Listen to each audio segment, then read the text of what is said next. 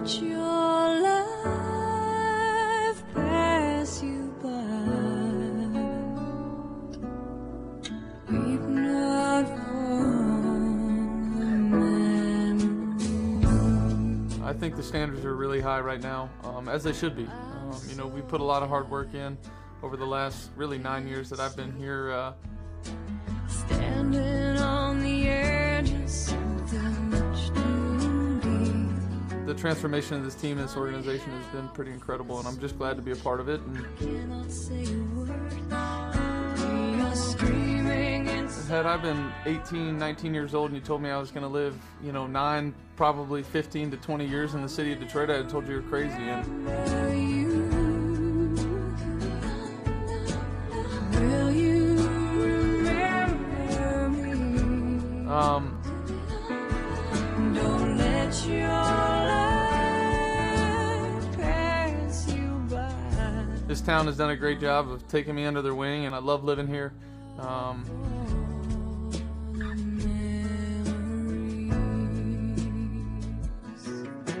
The Lions were great. I mean, they really were. Put no pressure on me to come back at any point. I remember I showed up and our trainers were like, "What are you doing here?"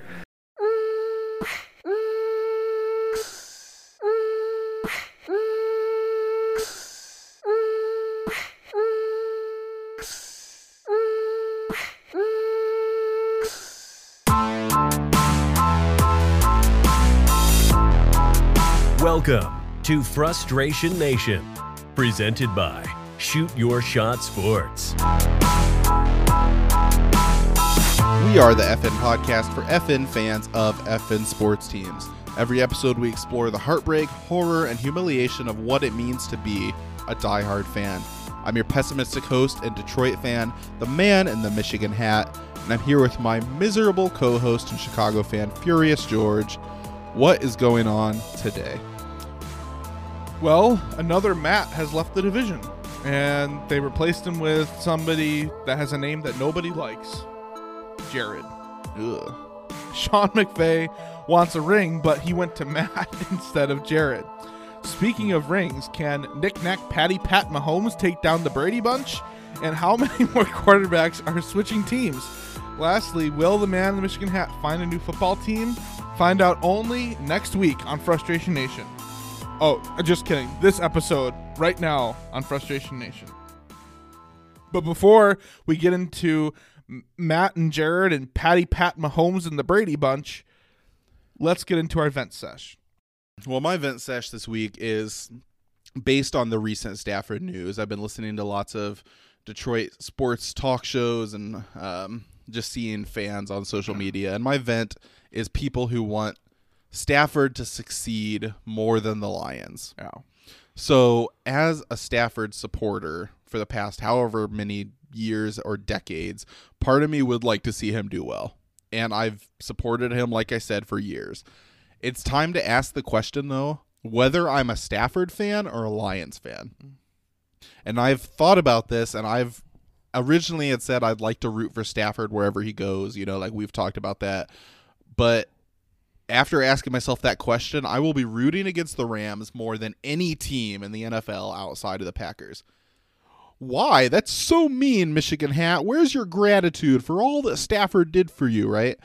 Well, right now, I'm just grateful for the Rams' first-round picks in 2022 and 23, and if the Rams suck, it directly impacts our draft position in those picks. Or if they do well.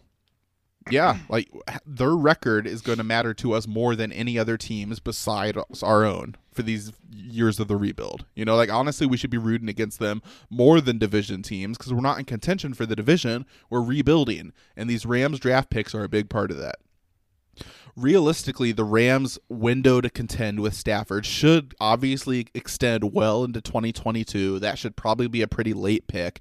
But at some point, the lack of first-round picks, they haven't had a first-round pick in like a decade now, and all the money they have tied up into a few key players like Ramsey, Darnold, Stafford now, it's going to catch up to you at some point. Like they're already going to have players this year who played good roles in the playoff run who they're going to have to let go because of the cap situation. And you have money tied into these key positions that leaves you maybe at linebacker, like other positions, it leaves you without a lot of extra money to spend. That catches up to you at some point. They already play in a tough division. If there's a perfect storm of injuries or team imbalance, the whole thing might fall apart. Best case scenario for the Lions, we could be pulling out of a rebuild in like 2023, ready to compete again, and drafting 2 picks in the top half of the draft the same year. So I hope the Rams crash and burn. And it's not because I hate them or because I hate Stafford. I love Stafford and what he did for the Lions, but it's because I love the Lions. Like, if you're going to root for individual players over your team, go to the NBA where like that's more common. I'm a Lions fan first and foremost. And if that means Stafford has to be terrible and play for a season, it's a complete disaster, they go to a rebuild, that is what I want. As hard as that is. Yeah. I hear you, and I think it's a hard reality for a lot of people to swallow. And frankly, it sounds like it was a hard reality, and we'll get into this in a little later. It sounds like it was a hard reality for the Lions as an organization to even swallow, because I've heard reports and rumors that they had better offers from like the Washington football team than the Rams, but they did the Rams partially because it was what Stafford requested. And also Stafford said, I'll go to any team but the Patriots. Yeah. What if the Patriots had the best offer? Like, it's interesting. Yeah, it's tough because I've only seen the offers for a few teams. And from what I saw, Washington's offer wasn't as good. Okay. I heard Carolina offered just like the 8th. And, so that wasn't as good. I saw Carolina's we saw what they offered. The Bears offered 2 first-rounders. I don't know if they offered anything else, but they offered 2. Okay. I hadn't heard that. Yeah, but I saw like the Colts didn't want to offer a first-rounder. They offered like second and thirds. Wow. Washington had offered, which was surprising because I thought that was the favorite to get him. I thought, Yeah. From what I saw, Washington offered like their first this year and maybe a second next year or something. But I hadn't seen anywhere else that had offered 2 firsts and an additional pick. So. Yeah, it is interesting. Either way, I'm happy with the trade. Like, I like the return we got back, and we talked about this on our bonus episode. We'll talk more about it later in the episode, I'm sure. But I like the trade, but this trade becomes a whole lot better if the Rams are bad. Yeah. So that's what I'm rooting for. Well, my vent sesh, I'm going to be brief on this because this is really a football-centric episode. We got college football stuff for you. We got the Super Bowl quarterback conversation, but I just want to sneak in a little piece of baseball news. The Cubs signed free agent Jock Peterson. I think it was just to a 1-year deal. And this is objectively a good thing for the Cubs after a lot of negative trades or decisions letting players walk and things like that. A lot of Cubs fans are happy about this. Jock Peterson, this is awesome. Like, this improves our outfield and improves our overall, contact hitting or whatever. But of course, Jock Peterson can't hit lefties, which is the entire lineup's problem.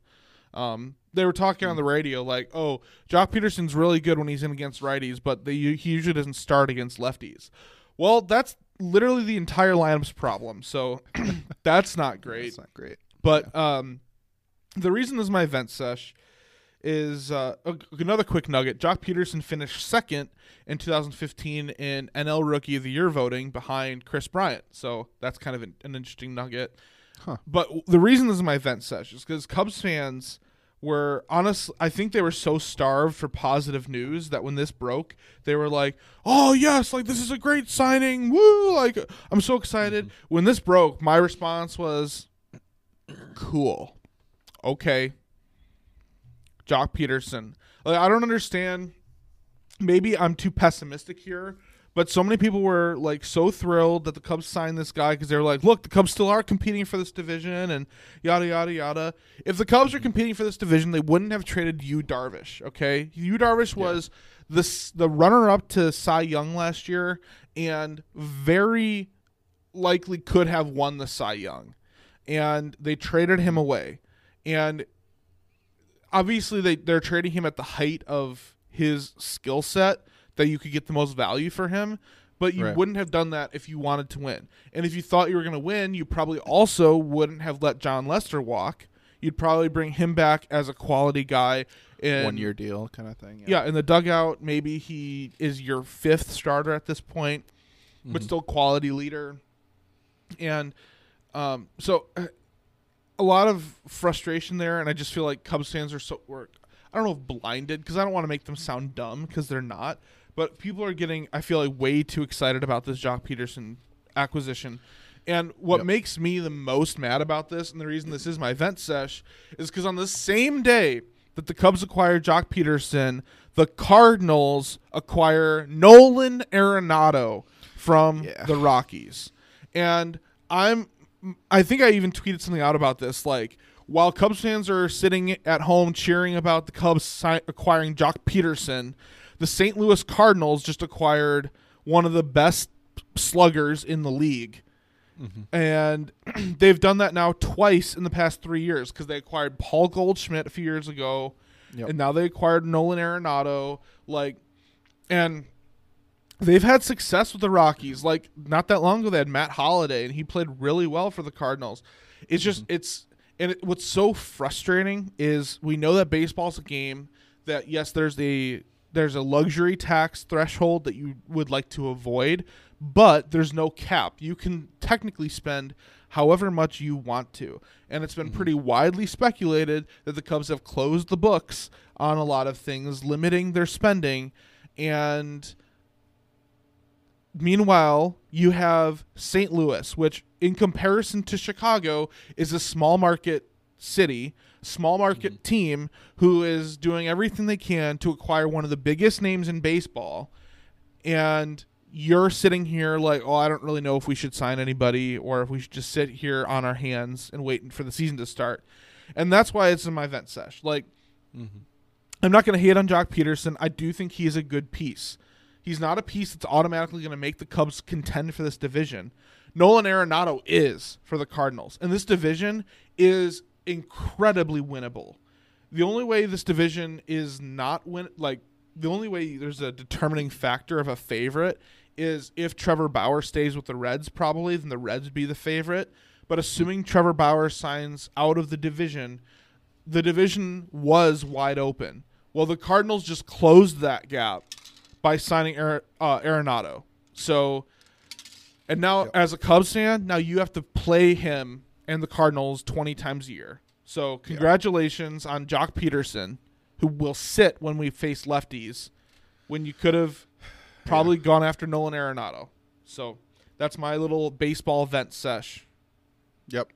No, I like it. It's kind of confusing when you get, I won't say too much on this, but when you're rebuilding, you still acquire players because you need some veterans, you need some bridge players. Like, you still need to put a team on the field. So for Cubs fans, I get the optimism of hoping this is anything but a rebuild, but to me, it looks like it's still a rebuild. You just get a guy, as like a piece. My point is that look at your rival. Like, everyone agrees that the whole division, this is going to be the worst division in baseball next year. Anybody could win it. The only team that's really on an upswing in terms of rebuild is the Reds. The Cardinals, the Brewers, the Cubs, and the Pirates are all on the teardown right now. Yep. And now, because the division is wide open, and now the Cardinals get Arenado, like, who are you left with, Cubs? Are you just trusting that all of a sudden, out of nowhere, Bryant and Baez and Rizzo and Contreras are going to return to the form they were? Because last year was not good, and I know it was a weird year last year, but we've been kind of seeing this production coming for a while. Yeah. I'll bring this up now. Michael Cerami, who covers Bleacher Nation for the Cubs, he has been on our podcast a couple times. He predicted before the baseball season even started that Javi Baez may not be worth the monster extension everybody's talking about just based on his production. Last year, you saw that. Baez did not play well at all last year. And we like him because he's a very charismatic player, but in terms of his actual value, there's concerns there. Bryant hasn't been the same since he got hit in the face in Colorado, of all places, in 2017. Okay, Rizzo is Rizzo. He still has back issues every now and then, but Rizzo's pretty reliable. And Contreras, his numbers have also fluctuated He was like on a tear, and then he had like a hamstring injury in like 2017 or something. He's been on a tear since then, or he's been back and forth since then. But the point is, to me, it's a big risk to just trust these guys are going to return to the previous form when they're another year older. Yeah. But that's enough about sure. It's baseball. frustrating. Yeah. Let's get into some football talk. All right. So first up, we have a note here to talk Super Bowl preview, because obviously this is our last show before the Super Bowl. I've heard of that. Say, like, what's that? I've heard of that, the Super Bowl. Yeah, right. Yeah, it's some kind of event. I don't know. Yeah, I don't know much about it, but I mainly watch for the commercials. Yeah, right. Like any truth. Yeah. In the halftime I will show. say, like, listeners, if you want to hear more in depth of like prop picks and like all this information, check out the Shoot Your Shot Scorecast. What's the full name of this special episode we have? The Super Bowl Shoot Your Shot Scorecast Spectacular Show. Easy to Thanks, remember. Sean Connery. Yeah. The Shoot Your Shot. Yeah. The Super Bowl Shoot Your Shot Scorecast Spectacular Show. Exactly. So definitely check that out. We'll get a lot more in-depth in specific players and all that. But kind of just have a spot here, like, what are your overall thoughts on the game, the significance of this? I mean, we've had the Brady, Mahomes, like, their legacy. We've had that conversation already. I guess you don't have to give a score prediction because I haven't even went that in-depth yet. But, like, how do you think this game goes? What are some things you'll be watching for? Well, first of all, when you're talking about storylines, in the event that the Chiefs win, I am bracing for a hurricane of stupidity from people on Twitter slandering Brady's name as the GOAT. Because I tell you, even in this time waiting for this Super Bowl to happen, there was somebody who went viral on TikTok the other day talking about Peyton Manning being the GOAT and whatever, and Aaron Rodgers, that whole conversation still came up that he's the GOAT. And I just don't I understand that maybe there's certain parts to each of those guys' games that objectively appear like more talented or skilled than Brady. Sure. But I just to me it's just foolish to I don't know. I really think the argument rings rather hollow. I feel like, yeah, okay, so this person's more talented. Okay, why didn't they win more? And I know their response is, well, winning is a team statistic. But I don't know. To me, it's more than that. So anyway, if the Chiefs win this game, I'm preparing for lunacy to overtake the internet, because all you're going to see is Colts fans and Packers fans and anybody else who hates Brady talking about how, look, he isn't the GOAT. He lost to Mahomes, like all this stuff. Yeah. Oh, yeah, It's you're like right. He lost in his 10th Super Bowl. Right.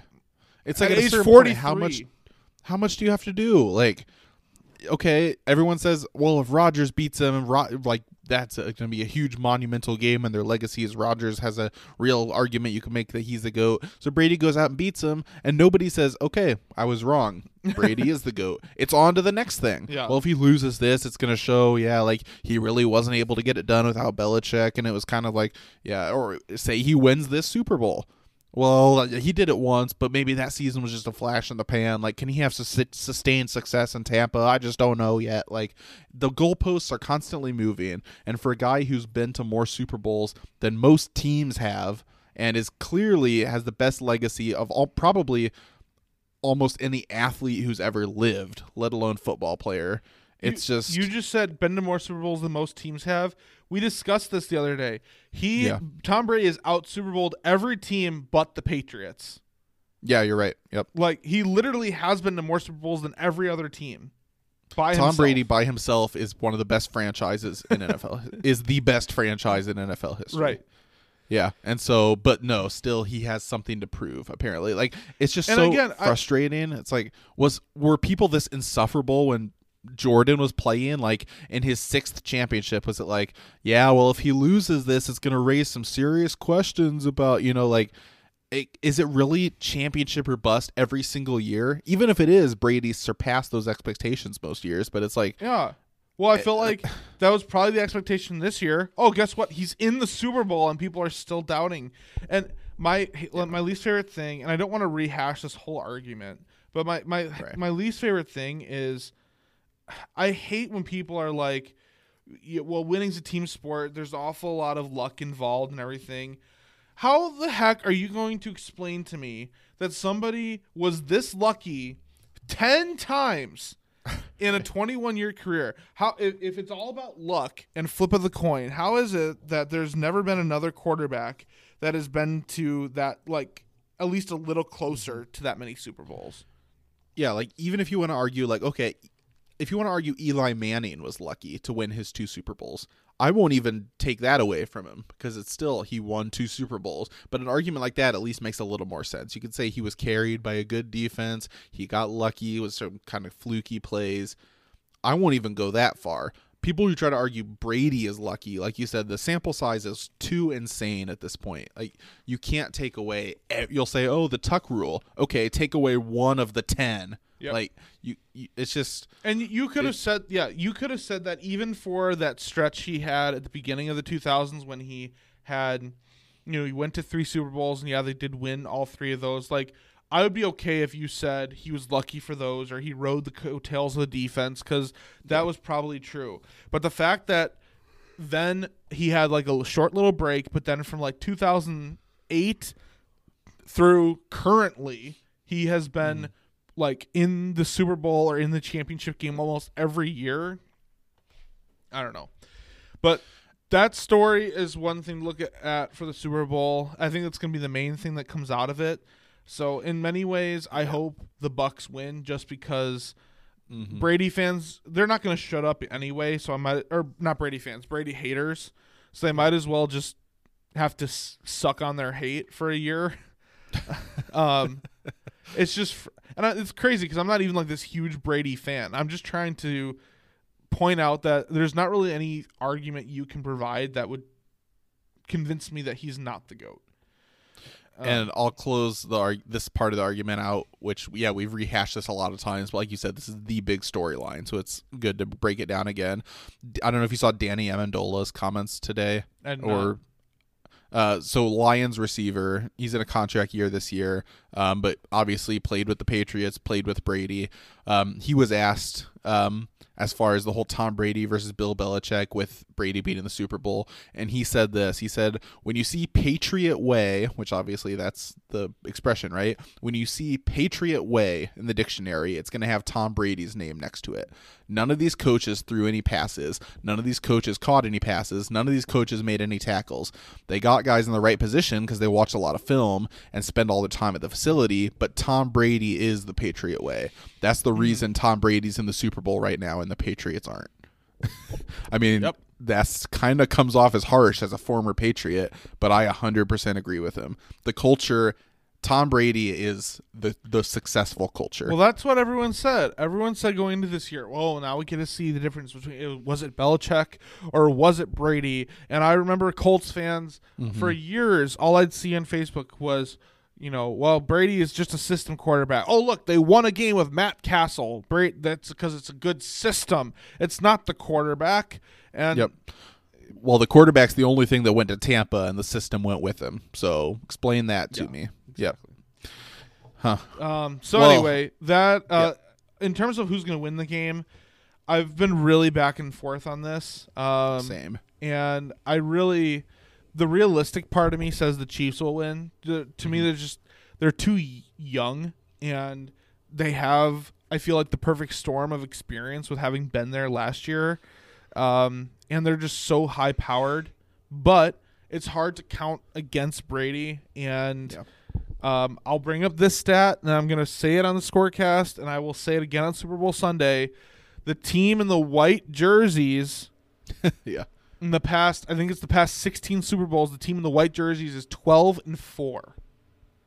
That's a big sample size and not just like a slight margin. That's a It's crazy, dude. It is way too much. So I'm really curious to see what happens. The thing that's so hard about the Chiefs is that, like, if you look at their run last year when they had to come from behind in every playoff game, That's why it's hard to count them out, because it's like if they're leading, you're like, oh, shoot, we're going to lose to the Chiefs big. If you're winning by big, you're like, shoot, they can catch up big. Like, they're just a dangerous team, you know? Yeah. Yeah. So I don't really have a strong leaning one way or the other at this point. So it's almost in different ways. It's really hard to bet against Mahomes and really hard to bet against Brady. Obviously, Mahomes, because he's entering his prime. He's one of the most talented and best quarterbacks playing right now. Brady has the experience, and he just knows how to win. So I kind of almost look at that as a wash at this point. I'd say probably the Chiefs at this point, both careers have the quarterback advantage, but I don't think it's a huge margin. So I'm going to kind of look at that as a wash. I think Tampa's defense, which haters are going to say, oh, look, this defense will win him another Super Bowl.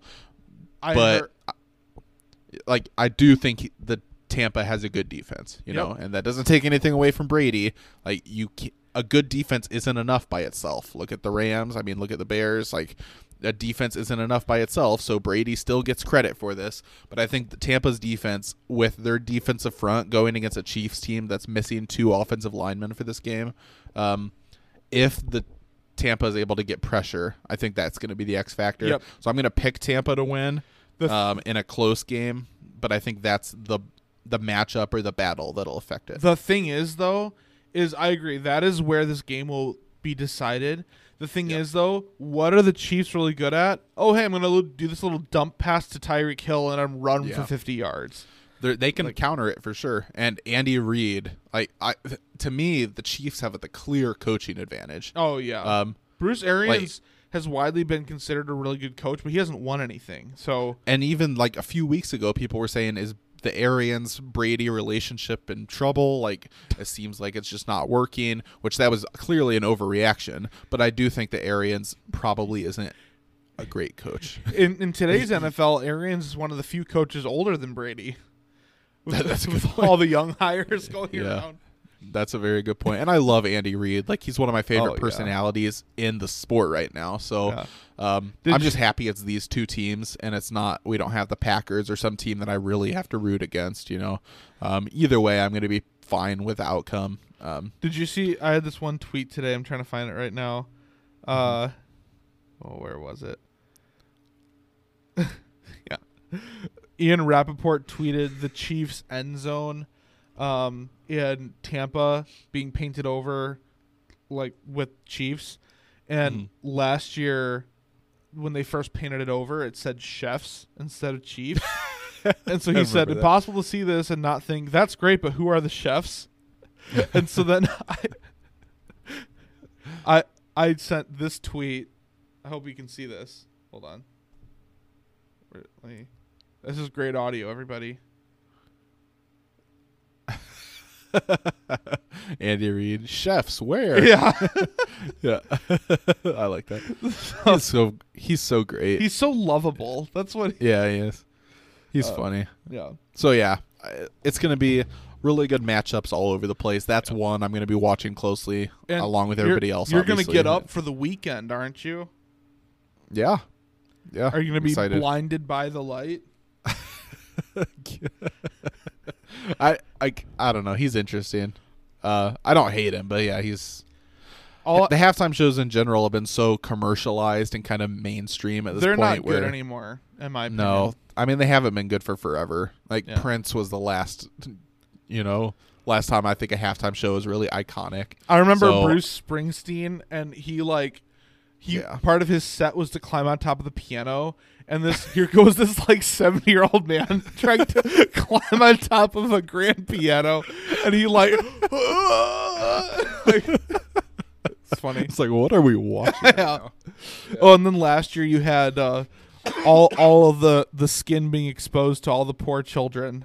I remember the controversy with that. That was from J-Lo and Shakira. J-Lo. My response to that was I didn't even watch the halftime show, but I was just why? Okay, J-Lo and Shakira. How you knew they were performing going into this? How if you were concerned about being scantily clad and stuff? How did those names by themselves not give you the warning?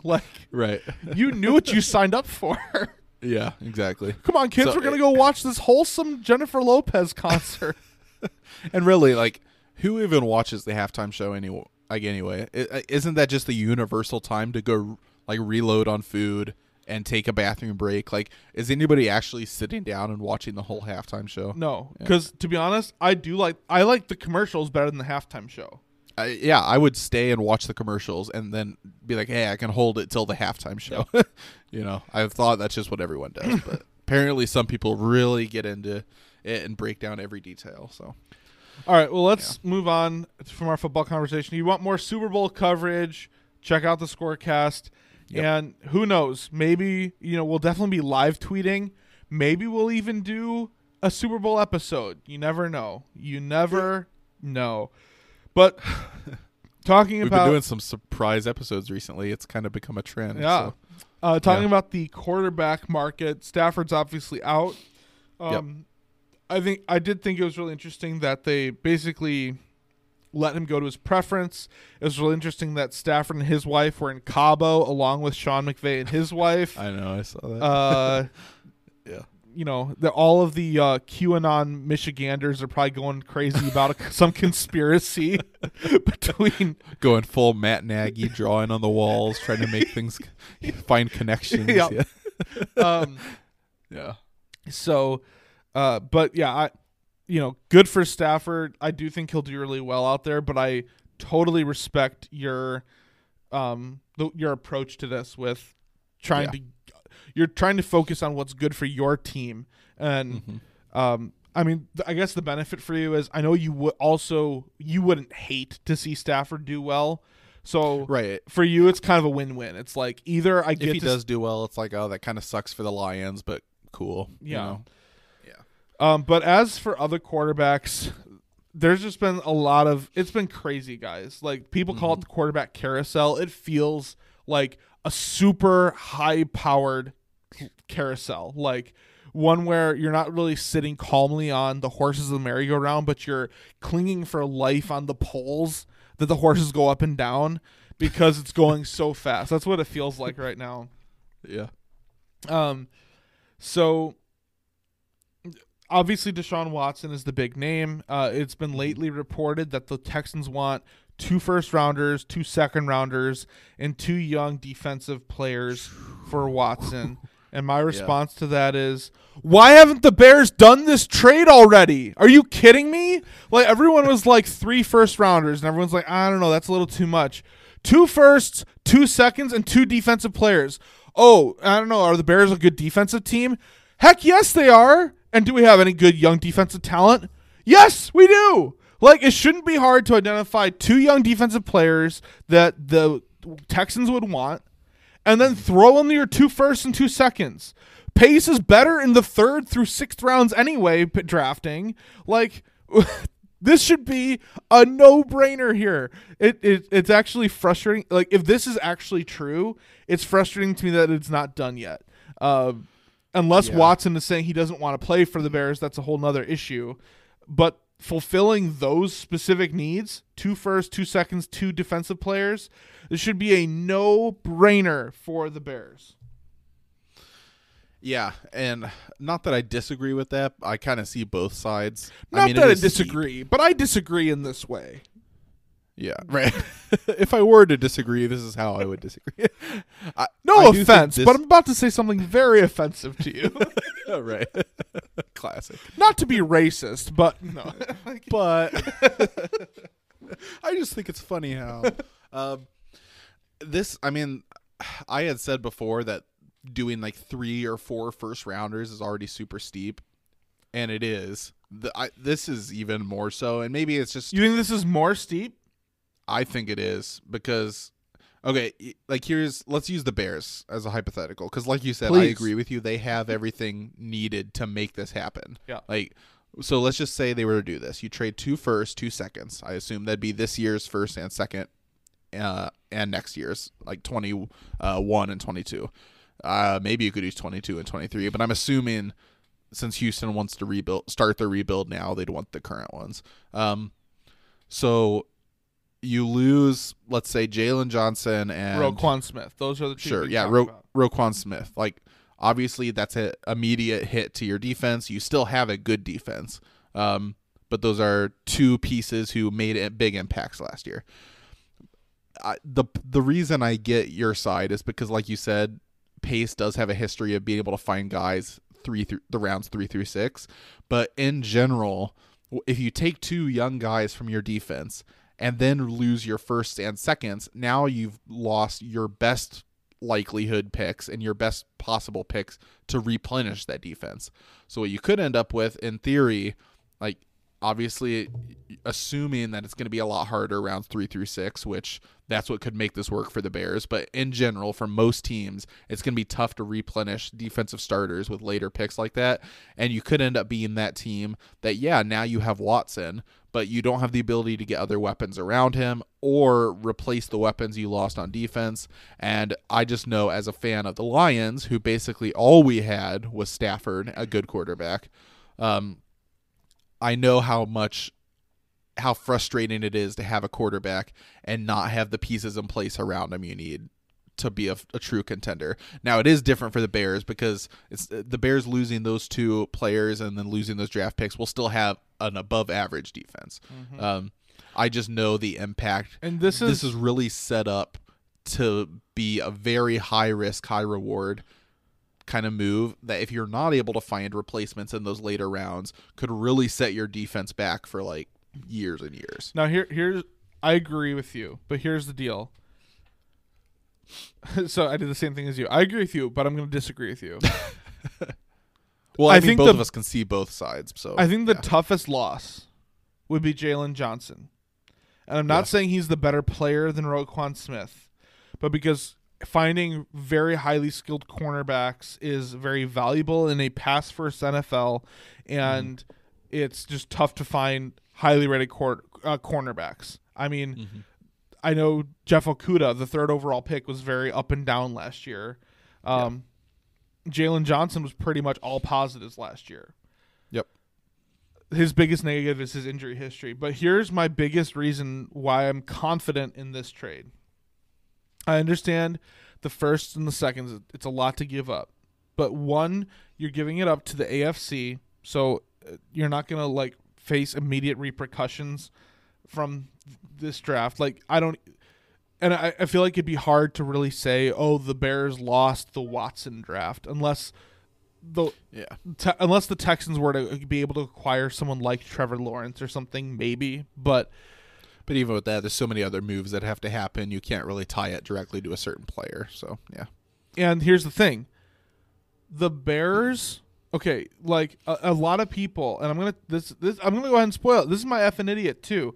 There's way too many Bears fans on Twitter who are like, oh yeah, well, I don't think we should give up Roquan or that we should give up Jalen Johnson.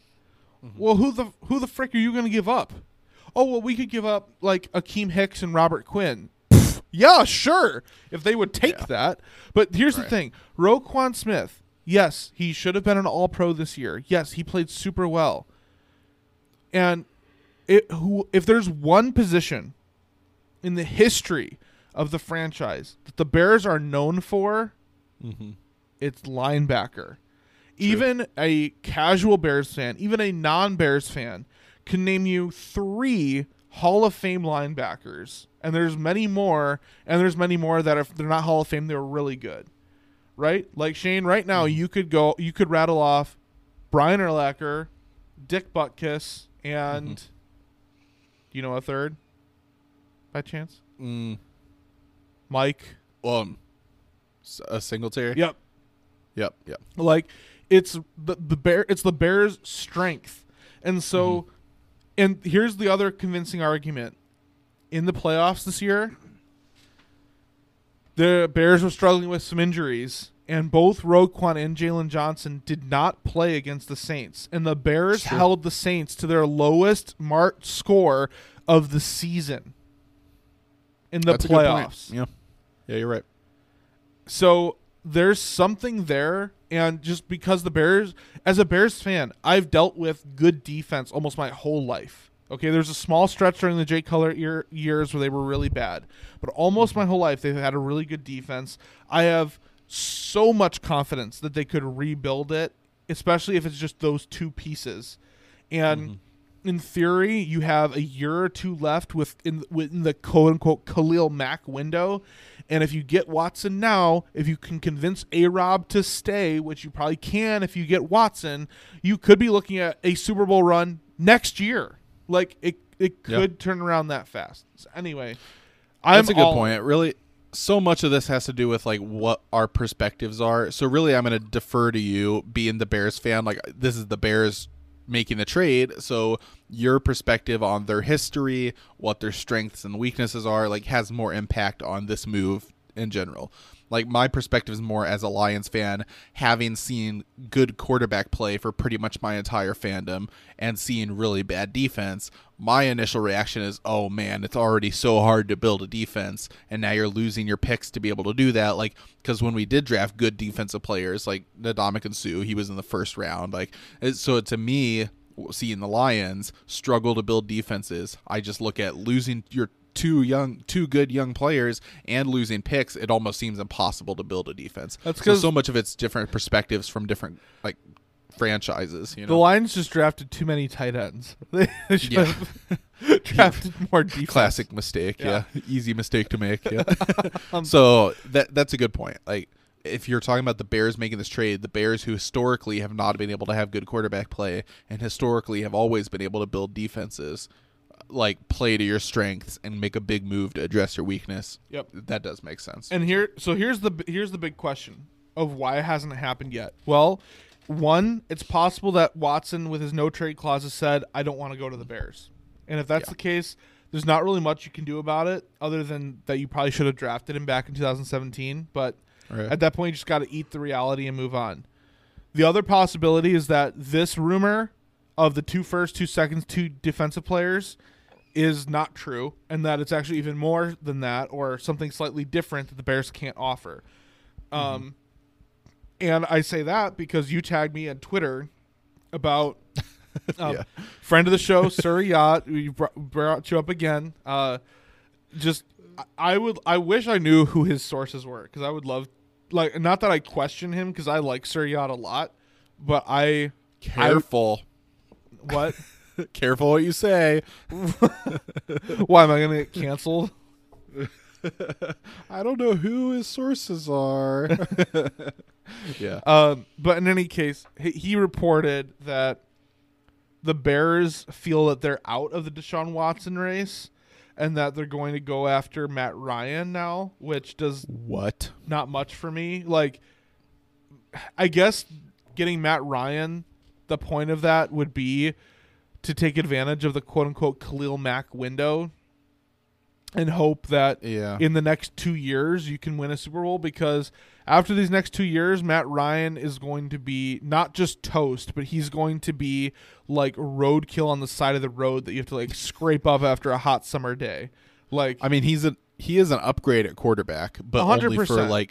only for a year or two. Exactly. Like you said, he's already on the decline. His contract is massive. And also, you're going from, like, Bears fans love Darnell Mooney, but, I mean, come on. Ryan would be going from Julio Jones and Calvin Ridley to a team that has Allen Robinson as their number 1. And a lot of people think Allen Robinson's more of a number 2. So they don't even necessarily have a number 1 per se, number 1 level, like a top 5 level wide receiver. I don't know. I like A-Rob a lot, but anyway, so I don't know. That does nothing for me. The other quarterback news going on right now is that, and it's relevant to us, apparently the Vikings and Niners are talking about a Kirk Cousins trade. That surprised me. I don't get this at all. Like, I didn't know. I had no thought that he would be on the move anywhere. My primary thought is that the Niners are trying to draw up some sort of interest for Garoppolo to see what teams would be interested in. And they're using the Vikings rumor as some sort of leverage or something. Maybe even the Bears. Like, maybe the Niners know, hey, the Bears are in the Vikings division. If we can get the Bears to talk to us, we know the Bears need a quarterback. I don't know. It doesn't. Something doesn't sit right with me about this, because swapping Jimmy Garoppolo and Kirk Cousins to me feels mostly just like a lateral move. Like I feel like it And a doesn't loss change because anything. Garoppolo probably has more upside. So, like, what Kirk Cousins is more than Garoppolo. I feel like it's just a bizarre move. But maybe I mean Shanahan, I like him a lot. I assume he's a smart dude. Like I think he does a good job in San Francisco. But wasn't Kirk Cousins with him in Washington? He's the one who drafted him in Washington, or like picked him in Washington. So maybe, as much as I think that Shanahan's doing a good job, they should sign RG3 too. Get RG3 and Kirk Cousins back together. Albert Hainsworth. Right. Yeah, it's like maybe he just has a soft spot for Cousins, and like he sees something that he thinks everyone else has missed, and he actually wants Cousins. I don't know. I agree with you. It's probably more so to just feel out the market for Garoppolo, but how bizarre would it be if he's like, Cousins is our guy. I want to go get Kirk Cousins for the Niners. I don't know. Yeah. And would it be a 1-for-1, or are the Vikings giving up more? Are the Niners giving up more? I don't know. I just hope the Vikings don't end up getting a lot of draft capital, because they already have tons of picks coming up. Yeah. So I 100% agree. As a fan of a rival team in their division, as long as the Vikings don't end up moving Cousins for draft picks, yeah, yeah, I agree. So yeah, that news is very interesting. We'll see what happens there. But yeah, that's our NFL news for now. I have a Blackhawks thought that'll come up later in the silver lining. Not really any interesting NBA updates to speak of. The Bulls and Pistons just keep rolling along at the bottom of the league. But with that, let's go ahead and get into our interview with a good friend of mine, Jason, to talk about Man in the Michigan Hat. Let's see if he can get persuaded into joining a different team. All right, listeners. Well, you've been hearing for a couple weeks ago, we talked about how the Man in the Michigan Hat is done with Michigan football. He would rather see the big house just burn up than ever have to witness another game there. And he is open to fielding propositions from people of outside fan bases to potentially join them.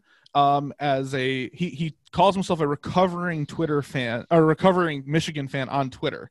So, with that, the first person I thought of was a good friend of mine who grew up a Michigan fan and has since attended both at Auburn and Clemson, and that is my buddy Jason. So, Jason, thanks for coming on tonight. Thanks for having me. It's fun to be here. So, Man in the Michigan Hat, this is your opportunity to learn from somebody who's gone to a good fan base. So 2 good fan bases. There you go. So I'm going to turn the interview over to you. Yeah, I appreciate it. Thank you again for setting this up, Kyle, to help me in my recovery. I have a long road in front of me, but I think with the help of a close group of friends around me, I can make it through this program I have. And a little bit of Jim Beam. A little bit, yeah. Not a sponsor. So, this is something I've struggled to wrap my mind around, how this can even be done. But how do you go through the process of leaving a team? How did you become a fan of Michigan, and what does that look like to then transfer to another school? Do I need to apply to another school and attend one, or is there an easier way to do that? As somebody who's kind of done a transition in your fandom, what does that look like? Well, the first thing is you have to repaint your bedroom from being maize and blue to another set of colors. I mean, okay. That's probably the hardest thing, to put away that beautiful maize, that beautiful golden maize, and just realize that it's gone forever. And you have to shed sweet tears over that. And so that's the first step, is recognizing you have a problem and shedding those sweet tears. Do you paint it all white like a hospital or an insane asylum? Because that's exactly what it's going to become. For a few Pads weeks, on the you have to go walls. through withdrawal. Okay. Yeah, and once you finally have reached the point where you're at, you've come to peace with yourself, you can begin fielding other offers. Like a good free agent, you got to start taking the offers, see what's on the table. And so I'm very happy to be here, pitching to you the someone who's won a national championship in the last 10 years. Whoa. That must be nice. Actually have That won sounds great. 2 of them in the last 10 years. Wow. I know. Who knows what that even I is didn't like even when know you're that at was Michigan? possible. And Exactly. one of the best quarterbacks who's going to be going to the Bears. Yeah. Well, crazier things have happened. I mean, like trading up for Mitch Trubisky. I mean, who does that? I know. Idiots. That's who. Yeah, Clemson Tigers. Okay. They're a really good, solid squad. They have really deep talent, which is a strange thing to say for anyone besides Alabama. Uh, Yeah. I mean, what doesn't Clemson have? A great location, Mhm. a loving fan base, great tailgates, a great stadium, a great theme song, and We Too Deep. I mean, what else do you want from a team? That they win, and Clemson does that. They have a coach named Dabo. Come on, like Yeah, I mean, that's exactly. interesting, yeah. Dabo Sweeney, he's just a great guy. All of his interviews are just the best. He's a lovable guy. What's not to love about him? Well, you present a strong case. Yeah, there's a lot of pros there. To be fair, if you've presented a lot of compelling arguments, what would you say is the single best part of joining your fan base, but also what's the single worst part about being a Clemson fan? So, being from Michigan Mhm. originally, my dad went to Michigan. I grew up Michigan, got all the stuff. I mean, Yep. I was raised a Wolverine, maize and blue to my core, and so Mhm. you got to look for a fan base that's just as passionate. I think Mm. that's what you get at Clemson is you get these. How I like to pitch it is Clemson is almost like the Michigan of the South. Okay. It's a really good school. It's got really good academics, and so the people who go there are actually really intelligent. They're really, really, really just nice people, very genteel people, and so it was a really easy transition that way because it kind of felt like I was just trading Michigan for another Michigan, but just Michigan of the South. Okay. Do they have a body part they compare their state to, like a spleen or something, perhaps? That would be helpful, actually. Well, nothing quite as poetic as say a Michigan glove, Mm, but okay. they just call themselves, it's in the upstate because the big rival that they have is of course South Carolina, which is in the SEC, and they have the state in the name. And so if you're in the upstate, though, that's what they talk about. You're in Clemson's in the upstate and in the Appalachians. And I mean, it's a picturesque campus because you're right off the Blue Ridge Mountains, and then you have all the Lake Shenandoah Hartwell and River. everything. Yeah. So that's probably the easiest thing to transition. And the best thing is that, just the people really, Okay. really nice. Their big pitch that they make to all the recruits is that it's the Clemson family, which it is a pitch to recruits, but they really do a good job about creating a really good environment at Clemson. The downside is that, and this is going to sound really stuck up, is that they win too much. Wow, that sounds awful. And that's because, when you win so much, I mean, the ACC as a general conference, if you take out Notre Dame, is just awful. And so there's really no point to watching any of the games. And there's really no stake of like any risk. Yeah. And so when Almost, if I may interject, since I'm a Notre Dame fan and they were in the ACC this year, like you feel like you don't really know what your team is, like the whole Exactly. season. Like Notre Dame, like you knew Notre Dame was good, but how good were they until they played Clemson? And then even when they did play Clemson, it was DJU at quarterback, not Trevor Lawrence. So it was like, Yeah. How good is Exactly. this team? So I see Exactly. what you mean. And so that's kind of the hard part is that like when you go to games, the games will always start with a full crowd, but by halftime, half the crowd's gone because Oh my God. I mean, they're probably up by 49 points at halftime. I mean, at that point, it just the joy of the game really is kind of gone, which is on the counter side. One of the good things about going about Clemson, about their basketball and soccer programs is that they're much more competitive in the ACC. Basketball programs, ACC is a basketball conference, their soccer conference is really good, and things like that. And so when you go to those games, they're really, really fun and intense because they're really close and really competitive. And so that's the other side, the opposite of their football program. That makes sense. Okay. So That's what I would say. That when I was also at Auburn for a year, that was what I really liked about going to Auburn games is that that makes sense.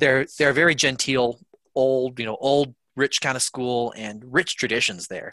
But because they're in the SEC and they're one of those middle tier schools, I'd say in the SEC where they're just off the cusp. They're almost like an A&M where they're almost close to being the best, but then they just keep losing, to Georgia and Florida and Alabama. But because of that, every game had weighted really was really significant. Yeah. And it was so engaging to those games because they were so much fun to watch because there was actually a sense of you could lose or you could win, and a lot was kind of hanging in the balance. And so that's my pitch for then. Auburn is like the opposite of Clemson. Yeah. If I could just kind of say it like that. So you said you're talking about like the environment at games. So have you been to a Clemson football game before or no? Oh, yes. I went to nearly all of them. Okay, If I gotcha. could- So this is not a fun story, but it's a story. My first Michigan game I ever went to, I was like 12 years old. Went with my dad and some friends. I didn't know anything about Michigan, but I was pumped. Like it was going to be our first game of the first game I've ever been to against some small school called Appalachian State. No. That was my No. first No. Michigan game. So can you promise me that if I were to join your fan base, that I'll have a better experience at games? I would say that if you're against somebody who is not ranked in the top 25, they are going to win at least 95% of the time.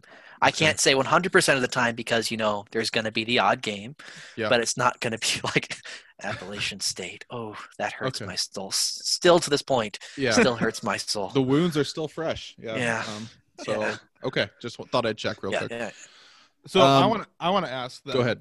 Jason, as someone who was a Michigan fan, is a Clemson fan, how much did that first round of the college football playoff suck? This year? Yes, losing to Ohio State. I didn't even watch the final. I didn't even watch the championship game because I hated both teams equally. To be completely honest. I mean, it's the worst nightmare. Alabama versus Ohio State for a national championship. I mean, you can't choose two of the worst teams. I still hate Ohio State because of, Michigan. I mean, stuff like that just doesn't change. And then Alabama and Auburn are, heated rivals. They hate each other. And so, I mean, it's like at this point, it's a lose-lose situation. I didn't even watch the game. It's tough. Well, it does sound cool that, like, as somebody who grew up hating Ohio State, you've actually been able to see your team beat Ohio State by changing teams. So at this point, that seems like the only way some I'll gratification. Get to, so. Yeah. I mean, at this point, that's my best chance to see it. So, okay, cool. So unless you go basketball. Yeah. So that's the other thing is I'm a big Michigan basketball fan, especially right now when they're good. So my fandom for them at this point is still locked in. I mean, you never know, but yeah. So I'll still have like my connection to the Big Ten through that. So, so speaking of conferences though, Kyle, you can chime in here too as a lifelong ACC fan. Yeah, that's right. What is the ACC conference like? You had said there's kind of not a lot of parity, so it feels like you win too much, like the games don't matter. Like moving forward, is it going to be a competitive conference? Like, are there certain teams you really hate? Like, what would it be like to be an ACC fan? So I assume you're specifically talking about football, because if it's basketball, that's a whole different animal. Yeah. So limiting discussion only to football, it pretty much is a one-horse conference, and that's Clemson. At least for like the past 8 years or so. Before that, it was actually pretty mixed. Florida State was pretty good for a while back in. I think they won it back in 13, something like that. Jameis Winston years. Yeah, I think it was Marcus Mariota. Yeah. So they are the biggest rival of Clemson in conference. Okay. But actually, UNC's been looking pretty good under Mac Jones. I think. Mac Jones, yeah, he's been doing really good at UNC. Are you sure it's Mac Jones? Because he's the quarterback. No. I know who you're talking about. Coach Mac. That's all I was hearing. And then Sam Howell's quarterback. Yeah, he actually hasn't been doing too bad. One of my friends from my grad program went to Syracuse for his undergrad. He's always like, "This is going to be Syracuse this year. This is going to be Syracuse this year, man." And no, Syracuse. I'm sorry, they're good in basketball, but then when you lose to Liberty, you can't say that they're not much. So basically, as a conference, when they do conference play, ACC games are fun to watch. Okay. If they're not playing Clemson, then they're a blowout. And then when you watch them in bowl games, the ACC actually isn't that bad per se. They actually can hold up pretty well against, Big Ten opponents, big Pac-12 opponents. I mean, like Pac-10. No, I'm saying Big 12, Pac-10, all these other conferences. they can win. It's Mhm. just that when you talk about the conference as a whole, it really is dominated so much by Clemson that no one else really has a chance to shine out. Nah, Now, that makes sense. one thing you should know, man, the Michigan hat, is that how the Big Ten is divided into East and West. Mm-hmm. In the ACC, at least from my experience for this 1 year, to make the bowl game, it's not if you win one division or the other. It's just the top 2 teams. That Okay. that actually was just a special thing for this year, though. Oh, So really? they usually have divisions in East, like I think they call them Coastal and Mountain or something like that. Oh. I forget the exact I divisions didn't know what that. they're called now. But with COVID, because they were only doing in conference play, they just took the top 2 performing teams, which is why you can have teams. Last year it was Clemson versus Virginia in the ACC title game, and the year before that it was Clemson versus Pitt. Where, I mean, these are other Okay. teams that aren't necessarily representative of the best team in the conference, second best team in the conference. It's just that they won the other division.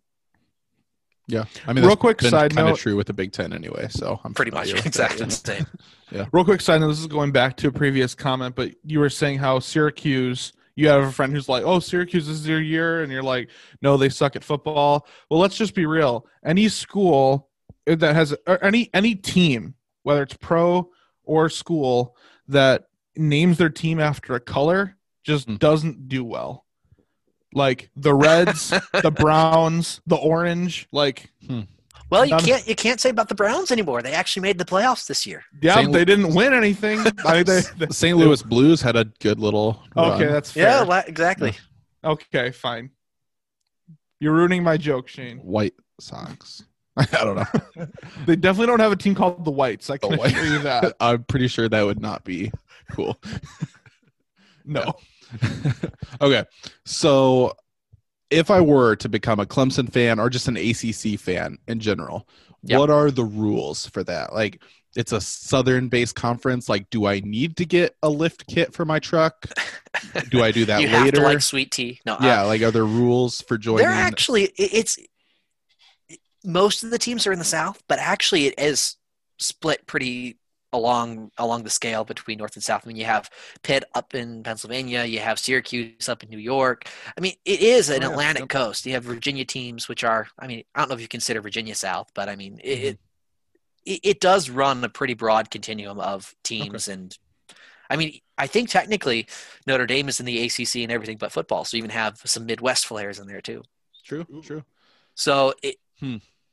being an ACC fan, you kind of have to roll with the fact that football is dominated by Clemson, but in basketball, it's an open game. It's anyone's conference. Yeah, gotcha. My fear And with don't forget, Mitchell Trubisky came from the ACC. So there you go. that's a definite pro. Yeah, Yeah. He definitely was a pro. technically was a pro. Football was his profession. So final thoughts here. Like, if I were to become a Clemson fan, there's this fear I have that everyone is going to say, well, you were a bad fan of a bad team that couldn't get over the hump, so now you're bandwagoning to a successful team. Like, what's the argument if I were to become a Clemson fan that would make me not be a bandwagon fan? Well, I mean, I don't know if I'm necessarily the best person to ask, because I excuse of saying that I'm not a bandwagoner because I actually got a degree from there. That's So- fair, I think. Yeah, I think that's the answer. I think you just lie and say, oh, well, I Yeah, went. I went there for grad school. Yeah, I mean, yeah. Clemson really is. It's one of those schools where it's kind of like Texas A&M, because they have the ring ceremony and everything, where people who go to Clemson are really, really proud of the fact that they went to Clemson. Okay. And they have like one of the largest, I think, foundations of like people who donate and give estates and things like that. And so it really is, when I say it's like the Michigan of the South, it kind of is the Michigan of the South in terms of, prestige and academics and people liking to say they went there. And so Big alumni body and all that. Yeah. exactly. And Yep. so loud and proud. But Right. the biggest thing I'd have to say is find something or someone that connects you to Clemson. So a lot of Okay. people are now cheering for Clemson because, Trevor Lawrence. They really Mhm. like Trevor Lawrence. He's just a really great, upstanding guy, Christian guy. He's just, likable in every sense of the word. And so people are now cheering for Clemson because they like Lawrence. Or find maybe you like Dabo Sweeney, you like his story, you like saying you don't. Harbaugh does say my new coach is Sweeney, and I'll cheer whoever he's for, or something like that. That'd be my pitch for someone who didn't go to Clemson trying to make the change. Or maybe I could find like a really obscure player, like a backup offensive lineman, so then people think, okay, he must be a real fan. Or find a transfer for Michigan who went to Clemson. Oh, that's a good idea. Okay, I like that. So it gives me some research to do. Here's another question I have. Are you aware of any like really good elective classes that maybe the man Michigan hat could take, just a one-off, so he can say he went to Clemson? Yeah. Even if it was just a one-off elective class. Are you saying you want to enroll at Clemson? Like, yeah, maybe there's like a 4-week class, or maybe even like a 1-day seminar that technically is like through Clemson, so I can tell people. I know that they have like a digital learning, or a digital like a social media thing that they've been trying to push recently. So maybe you could take something with that. And of course, the econ department that I was a part of. I mean, I got to pump my econ department. So I like that. That's a good idea, Kyle. Like I can register for like a TED talk that is hosted there, and then I can be like, hey, I took a class at Clemson. You know? Exactly. Or we should take the podcast on the road, and maybe you can go for a tour of Clemson as like a 28-year-old like prospective student or whatever.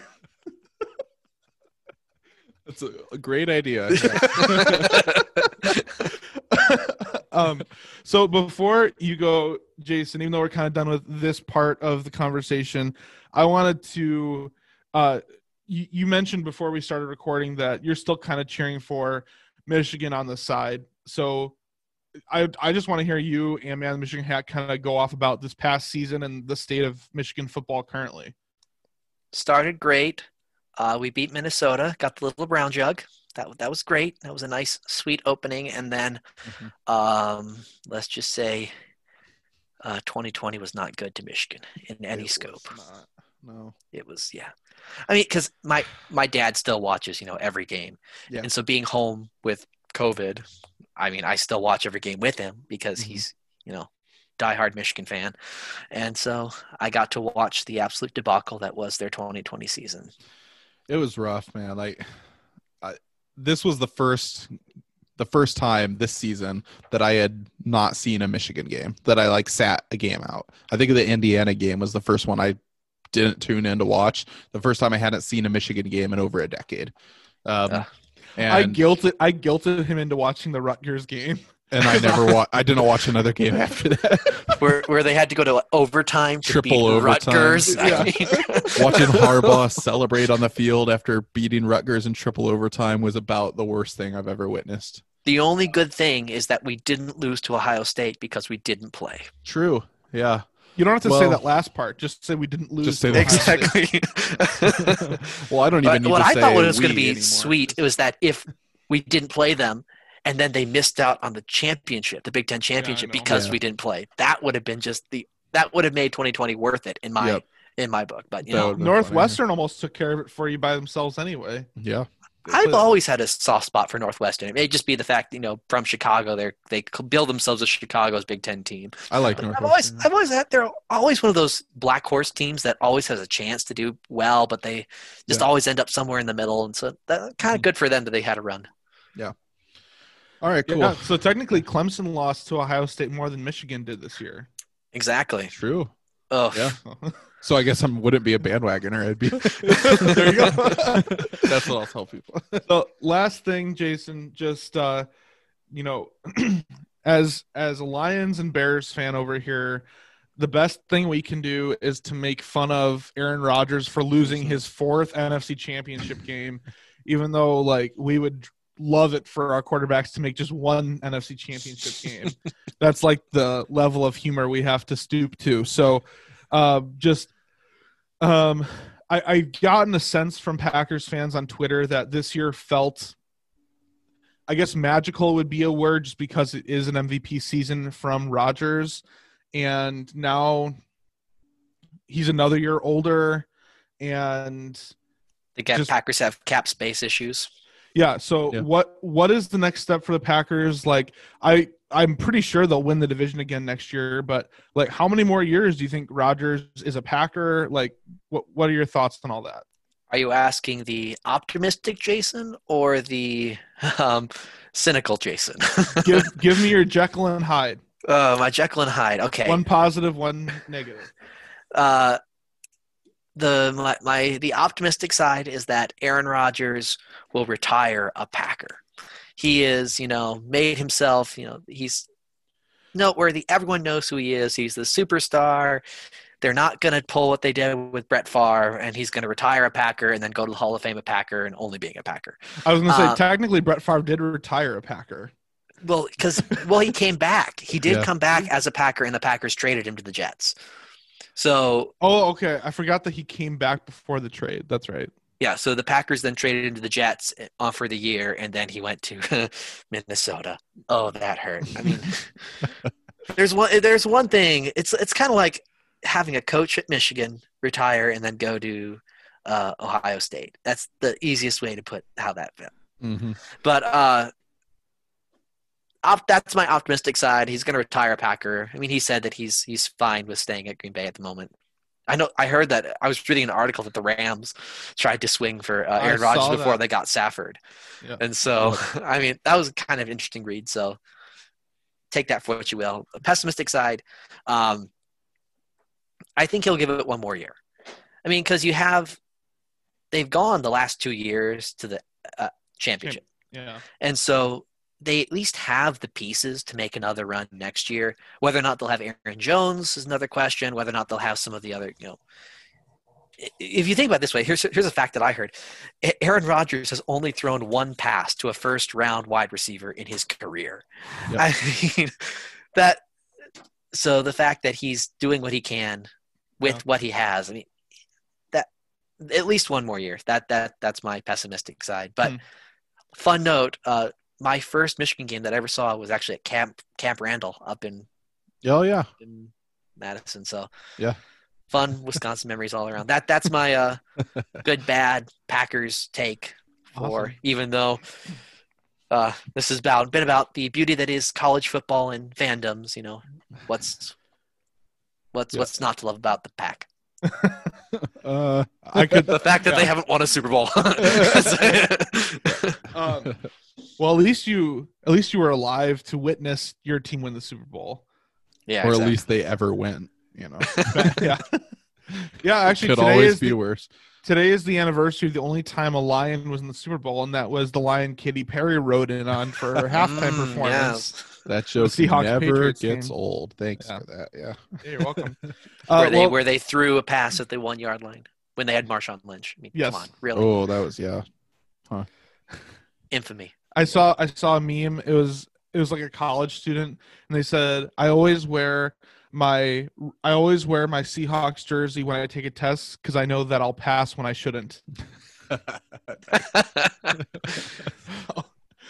Anyway, well, Jason, thanks so much for coming on and trying to pitch to the Man Michigan Hat for Clemson. We'll see where he stands. We're going to field a bunch more of these interviews from other fans, from other fandoms. So we'll keep you up to date with if he's leaning Clemson's way or not. Oh, well, that's good. And if you decide to come to Clemson, I mean, there's a lot of great spots down in Clemson, South Carolina, where I can take you.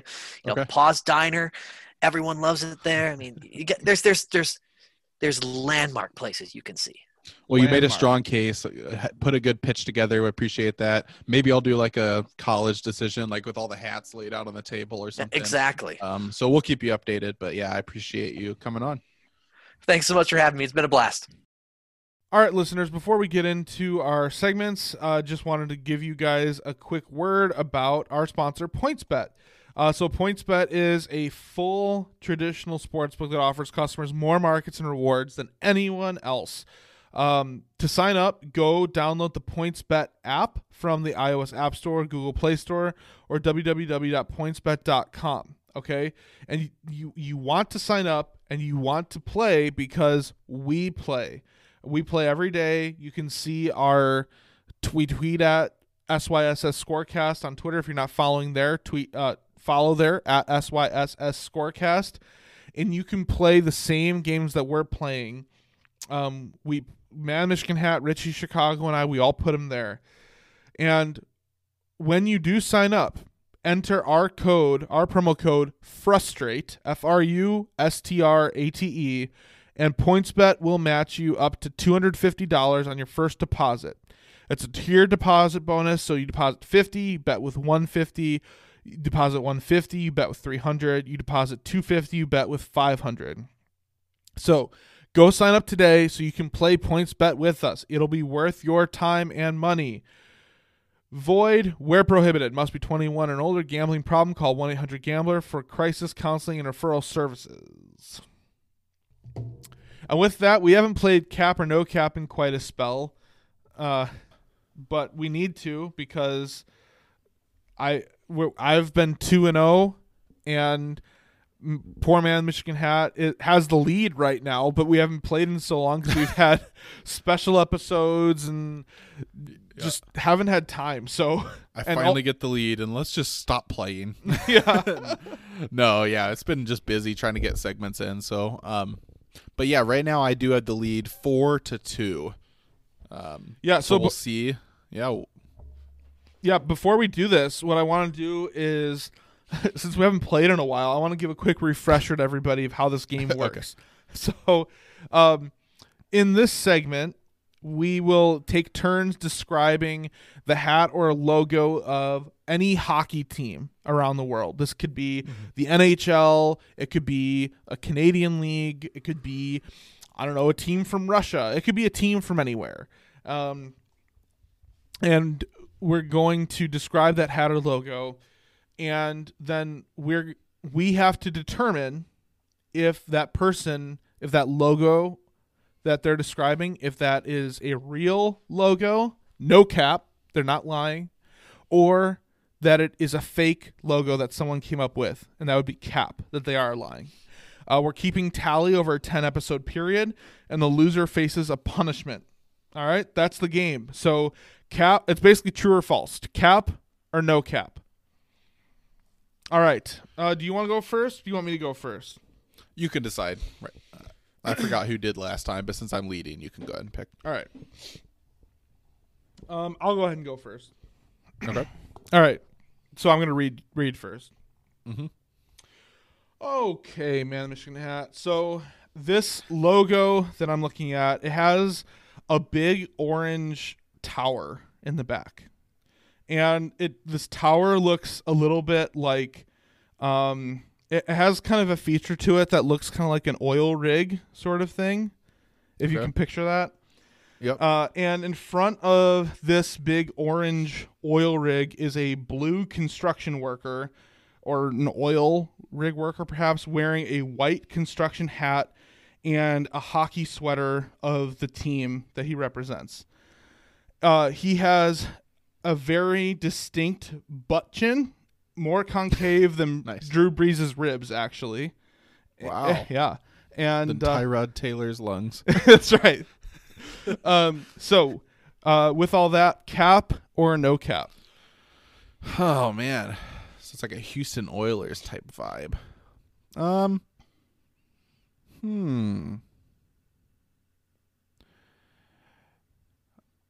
My initial reaction is this sounds legit.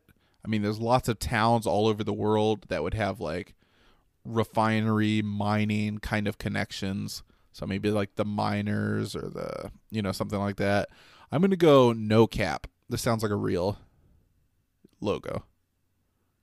All right. So give me 1 second. Okay.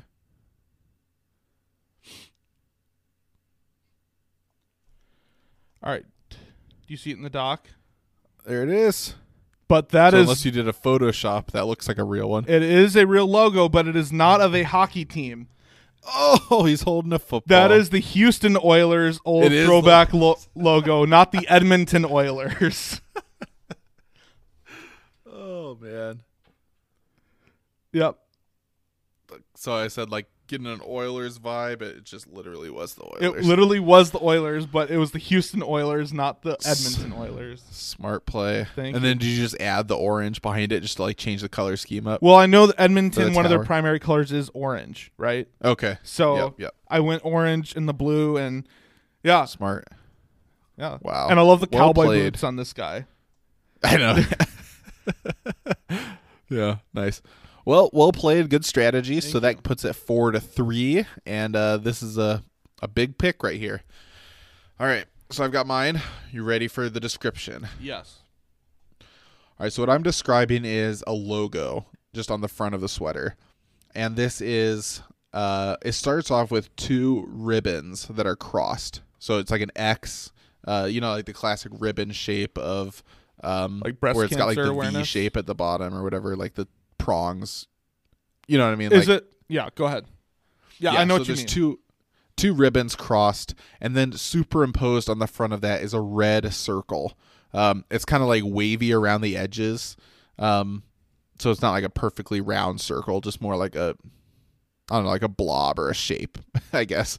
And then on the front of that is the letter B, which is kind of giving away a little bit of a hint. But yeah, the B for like the team's crest or logo.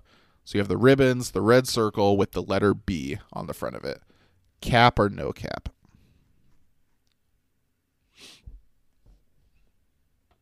And I'm sorry, you said it was like a bubble letter. Is that what you said? No, just the circle on the front's like a blob, kind of like wavy lines. Like it's not a sharply So defined circle. strange. And then the letter on the front is just the letter B. Just a normal font, kind of. This is one of those times where I feel like it's chess, where it's like I have to guess your move, but maybe you're anticipating me to guess a certain move, so you're going. But you knew I would pick that. Yeah. Right? Yeah. Because right now, like, there's this part of me when you said, "Oh, and there's a B," which is kind of giving away a hint. It's like there, like that's almost like you said that 2 on purpose to be a lie. You know what I mean? Okay. Like it Yeah. sounds almost like you. Of an intentional slip up kind of thing. Yeah. Interesting. But I don't like the I don't like the logo. Like I don't like the way it does. I can kind of picture it, I think, and I don't love the way it looks, Okay. which I know is not the game. But I hate this. but it just doesn't No seem. It doesn't seem like a good logo. So because of that, and because of your slip up, whether it was intentional or not, I am going to go with cap. I think this is a lie. That is correct. I did similar Yes. to what you did. This is inspired by a real logo, and it's the crest on my Jim Beam bottle. Very nice. I didn't want to say it was like a wax seal because then I wondered if you would guess, if you would know what I was talking about. I don't know if I would have been able to picture that, honestly. Okay. If you would have said that. I know what you mean Yeah. now that you showed me the logo, but Jim Beam, not a sponsor. you really enjoy picking a random object in the room and trying to describe it as a Yeah, I do. jersey.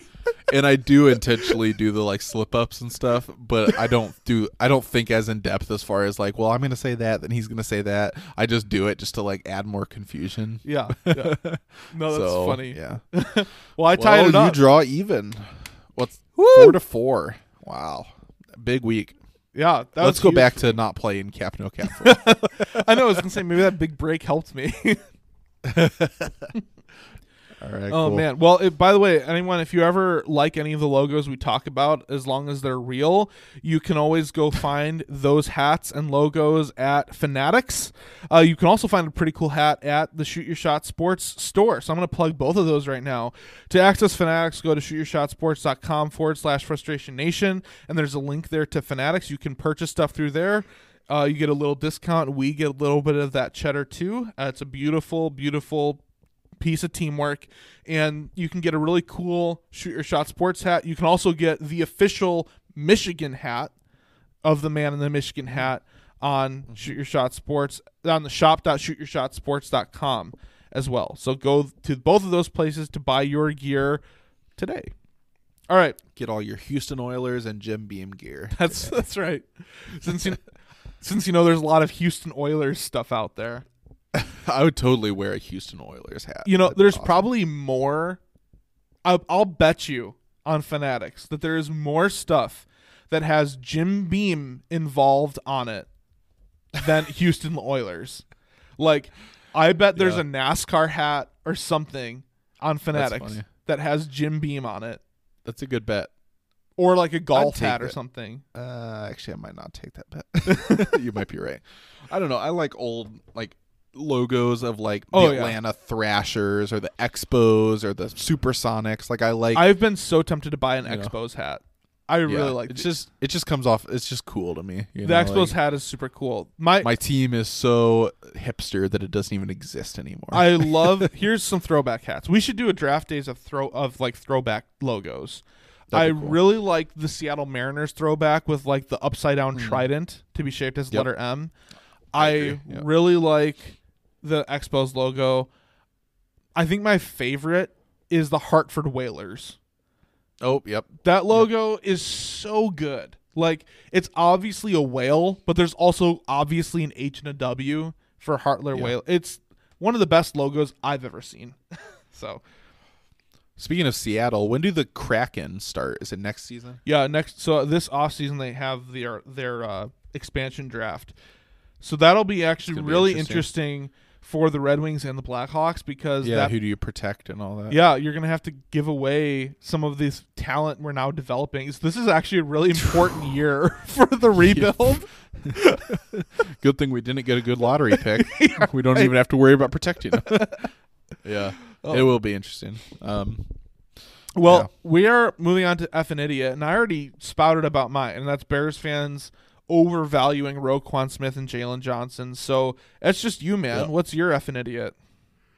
Well, mine's similar to what I already ranted about, but Oh. it's about the Stafford trade again. And it's this more specifically, though, it's the people, Detroit fans, who are crying about the return we got for Stafford. People are way too focused on the fact that we got Jared Goff. Like, Quarterback of the future. yeah, I've been a consistent Jared Goff hater, and so people might be surprised and say, like, well, why don't you hate this trade? Getting Jared Goff, like, why is he part of this? What are the Lions thinking? Why would they take on his contract? The whole, but Stafford's better than Goff, so like, why are we doing? Why are we doing this? Like, why would we make this move to downgrade our quarterback? This move is not about Goff. Actually, us taking Goff is what gave us the extra picks. Like, Yep. us taking Goff is a favor for the Rams. That's what gave us 2 first-rounders and a third-rounder. Otherwise, if we're just getting Stafford, we're probably looking at like a first and a third or something from them, you know? So taking on Goff's contract, it's a win-win for both teams. The Rams need an upgrade. The Rams have a window with the contracts, with their defense, like they're locked in with a window. They needed an upgrade because Jared Goff isn't going to take them to the next level. The Lions are rebuilding anyway, so when you're looking for a team to take on a bad contract with a bad quarterback, you look for teams that are looking to rebuild anyway, who, like with his contract, we can cut him in 2 years for basically no penalty. Like, we won't owe him anything after a couple years. So as a team that's going to be bad and looking to rebuild anyway, we're the perfect candidate to take that contract off their hands for them. So this was a win-win. Nobody's saying Jared Goff is the quarterback of the future, like you said. Yeah. I mean, there is a sense in which he's only 26, and I've said on our bonus episode last time, like, I am not one of those people who has the view maybe a change of scenery will be good for him, because I think McVay's system is about the best scenery you can have. So if anything, he's going to get dramatically worse with Detroit if I had to predict it. But in the off chance that he's successful, he's only 26, and then this trade looks even better. But assuming that it won't, which is the most likely outcome, this is still a good trade, because in 2 years you cut Goff, you draft a quarterback either this year or next year, you've done the Rams a favor, and by doing so got even more draft capital from them. So everybody freaking out about this trade because Jared Goff's in it, don't let that distract you from the reason the Lions made the trade, and it had nothing to do with Goff. Very good. I agree. Goff is not the reason they traded. No. And I think I mentioned on our bonus episode, like, maybe, the probably best case scenario really is that maybe with Goff, maybe change of scenery, maybe new coaches, who knows? You never know. Maybe Goff could turn a corner, recapture some of what made him a first overall pick. You never know. Like, maybe he could find his way in Detroit, and if that's the case, that just helps the Lions rebuild. Exactly. But as if you're a Lions fan listening to this, don't expect that. Like, there's already talk about Goff getting offloaded this offseason by the Lions. Exactly. That he never actually plays it down. So. Worst case scenario for Goff is that he sucks, and that's still a win if that plays out. Yep. Anything else is just a bonus. Yep. But yeah, like you said, expect him to be terrible and still be happy with the trade knowing that. Yep. Awesome. Well, do you want to do this draft days? Yeah, we can run through it real quick. We won't break Cool. down all the picks that much, but yeah. All right. So we haven't done draft days in a while either. Again, we've had so much to talk about lately. There hasn't been much time for segments. So today we're going to play draft days. And in this draft days, we are going to be selecting our top 5 worst or most annoying, however you want to put that, sports cliches. We were talking over the weekend about sports cliches that just annoy us. So, do you want to flip a coin? Yeah, let me get that set up.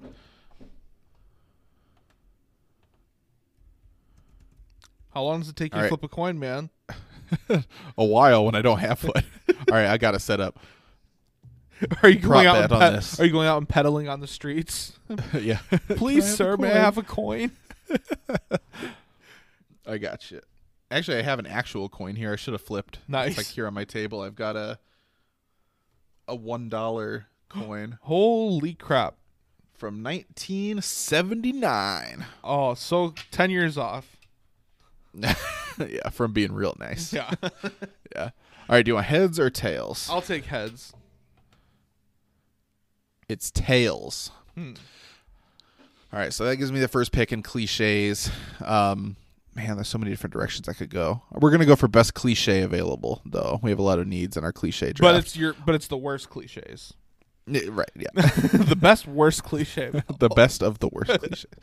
I'm going to go with just, and this is used in a lot of different situations, but just the expression 110%. Super overused in sports. Anytime it's talking about any kind of effort, it's used in coach speak, it's used by analysts, which that's kind of, there's two different sides of cliches. There's coach speak and there's overuse by like sports personalities. This one applies to both, so I think it's a strong first pick. 110%. This one, that my first pick here, this applies to, it first applied in sports, and now people have made it so that it applies to basically everything in life. And because of that, it's become something that's overused so much. I honestly really liked it originally, but it's just become overused so much that it's annoying, and that is GOAT. Oh, All right, I even use it a lot myself, like when we talk about Tom Brady and stuff, but yeah. people all the time will be like, "Oh man, this is the GOAT pizza. This is like, oh, Lil Wayne is the GOAT rapper." Like all this stuff is just like, oh my word. Not everything has to be the best you've ever had of anything. Right. Like it can be okay. It can be decent. It can be better than average. It doesn't always have to be the greatest of all time. Goats are the goat farm animals. Right. Right. Yeah. Yeah, I like that. And I love it because I love acronyms, and it's a really good acronym. Yeah, and it's like cool. You can do like a picture of a goat and be like the goat. Like it is just overused. They could have done the best of all time. It could have been a boat. Boat with a boat. I'm on a boat. I'm on a boat. Right. You can try to get that trend in the boat. I should. No, that's Rodgers. He's the best. Brady's just the greatest. Yeah, there you go. Right. Rodgers is the boat. I'm going to go with downhill runner. And that's NFL specifically. It's a good one. You know what that whenever you hear somebody say that, what it tells me is not elusive. Like it's basically saying Like ideally you'd think like Frank Gore, like a tough runner, like always falls forward, which is another cliche. But really what this tells me, downhill runner just means you don't make any moves in the hole and you run straight into contact. Downhill runner. All right. Oh man, I don't Back know. in my day we had to run uphill both ways. All right, somehow I'm like, all of a sudden I'm like struggling a little bit. I can think of cliches, but I'm struggling to think of like really bad ones. Yeah. The one that I have that it's again just one that's overused. It's overused in a lot of sports movies and therefore also on the field is get your head in the game. It's so overused in movies and TV shows that I don't even feel like coaches even say it anymore. Like it almost has become so meaningless that it can't even be used in coach speak. Exactly. That's funny. Yeah. Huh. There's some that I actually like that I don't want to use because even though it's overused, I still like it and say it a lot. I'm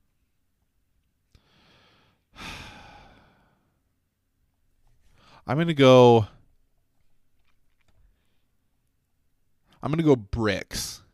The expression brick in NBA, like a brick for a shot. Yeah. And I struggled with that one because I like it. Like it's funny, but it's almost used, like the whole, you say Kobe when you shoot a piece of paper into a trash can. Like that's a cool one. It's like almost iconic. Everyone says it, but brick, when you miss any kind of shot or throw or anything, it's just so overused to the point where, and if you actually think about it, like I don't know where the expression comes from, but throwing a brick, like it doesn't make sense and it's overused. So I'm going to go with that.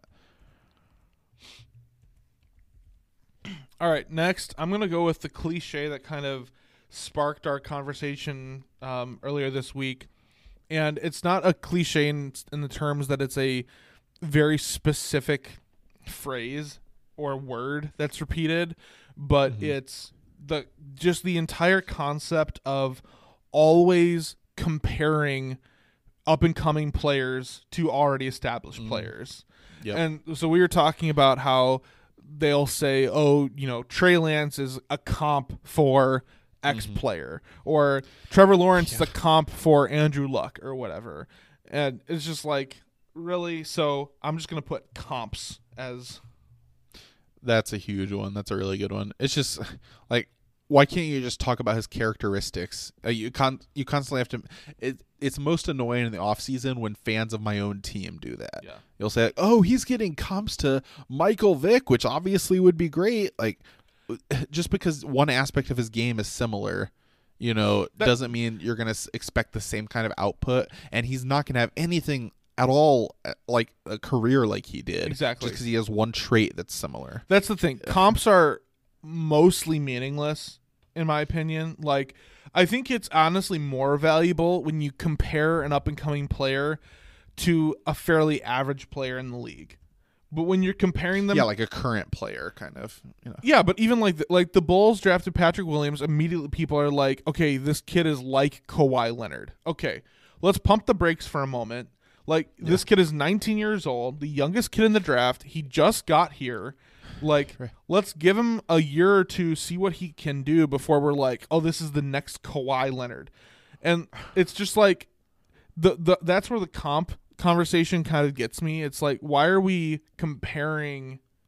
Like, it's unfair. And again, it's not really helpful. Like, because now all the fans are expecting you to be like Kawhi Leonard. And then when you end up not being Kawhi Leonard, now the fans are upset with you, even though you did nothing to not be Kawhi Leonard. Like, you know what I mean? Yep, exactly. It's a stupid exercise. That's my point. For sure. I'm going to go with another one that I don't have a problem with the expression. I just think it's definitely overused, and that's for college basketball, Cinderella team. Like, I could see this. Like, I get the metaphor of like it's a team no one expected to be good, and they had a cool storybook run, but can we find some kind of other picture? Like anytime a 16 seed, like every 16 seed in the tournament is called a Cinderella team, seemingly like 10 times during the game. They could be getting blown out by 40 points and it's still, well, the clock's going to strike midnight on Cinderella. It's like every team can't be Cinderella, you know? Maybe a nice, like, where's the Snow White team? Like, can we just come up with some other comps? You know, Snow White team would probably be Iowa, to be honest. But or like the Arizona Cardinals. Right. So, because Kyler Murray's so short. There you go. Yeah, the Dwarves. So it's just overused. And it gets old. Like, it's not used year round, but right around March Madness, it becomes one of the most, annoying expressions. Yeah. Yeah, I can definitely see. Well, I mean, kind of, I'm not going to use this because it's too similar to yours, but kind of in a similar way, in Cinderella, there's the whole, like, David and Goliath. Like, a lot of people say, oh, this is a David meets Goliath matchup. Like, it's exactly the same concept, and it's just like, come on. Okay, this next one is kind of similar to your downhill runner, where it's specific to a sport, and it's specific to a type of player it sounds like they're having a hard time giving a compliment to, and that is contact hitter. Contact hitter, to me, in baseball is a little bit like, hey, so this guy, he hits a lot of ground balls, and for, at least 50% of the time they go past the infield. So, and I mean, worst comes to worst, he moves runners from base to base. I mean, sometimes it's a double play, but, he puts the ball in play. It's just like, I mean, to be honest, a contact hitter is more valuable in today's MLB than ever before, because in today's MLB, it's all either strikeouts, home runs, or walks. That's like literally what the MLB is today.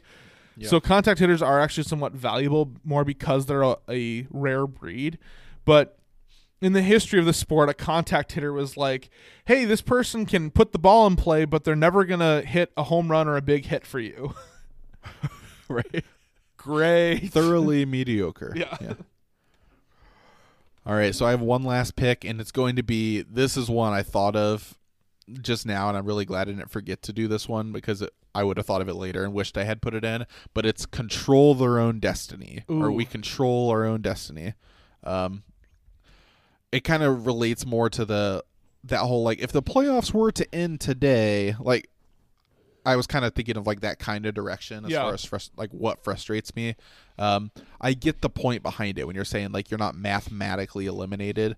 But it seems like every year there's that cliche out there, if they control their own destiny, which if you're a game or two out of the playoffs makes sense, because then is when you're really getting into the nitty gritty of this team needs to lose, this team needs to win, this team controls their own destiny. But when you see teams week 8 in the NFL say, hey, well, now they control their own destiny in the division, it's like, yeah, because nobody's been mathematically eliminated.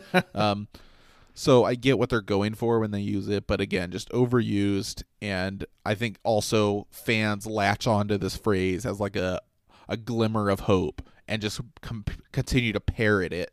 Like, we control our own destiny, we control our own destiny, and use that as a way to kind of mask any real issues on your team. Well, we control our own destiny, so yeah. All right. This last one, I don't really, I'm honestly kind of out, and I'm sure I'm going to think of ones later. Yeah. Now here's a guy. No, right.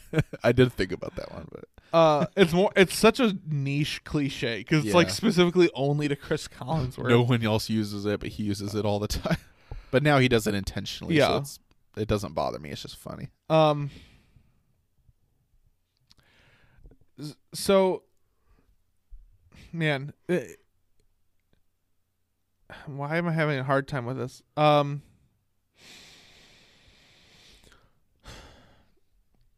I don't want to be too similar, but one that I'm thinking of is just like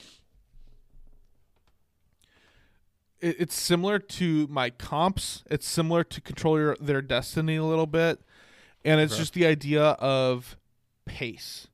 People are always bringing up pace, like, oh, this person, like, oh, look, yeah.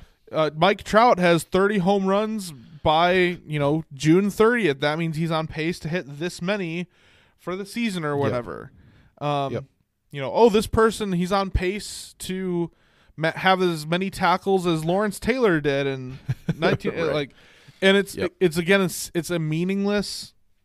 It's purely something for clicks and likes and action on social media because it is a meaningless exercise. Because it doesn't do anything but usually lead to disappointment because rarely is anybody going to live up to the greatness that the pace predicts. Yeah. You had 2 goals in the season opener. He's on pace for 164 goals this year. Yeah.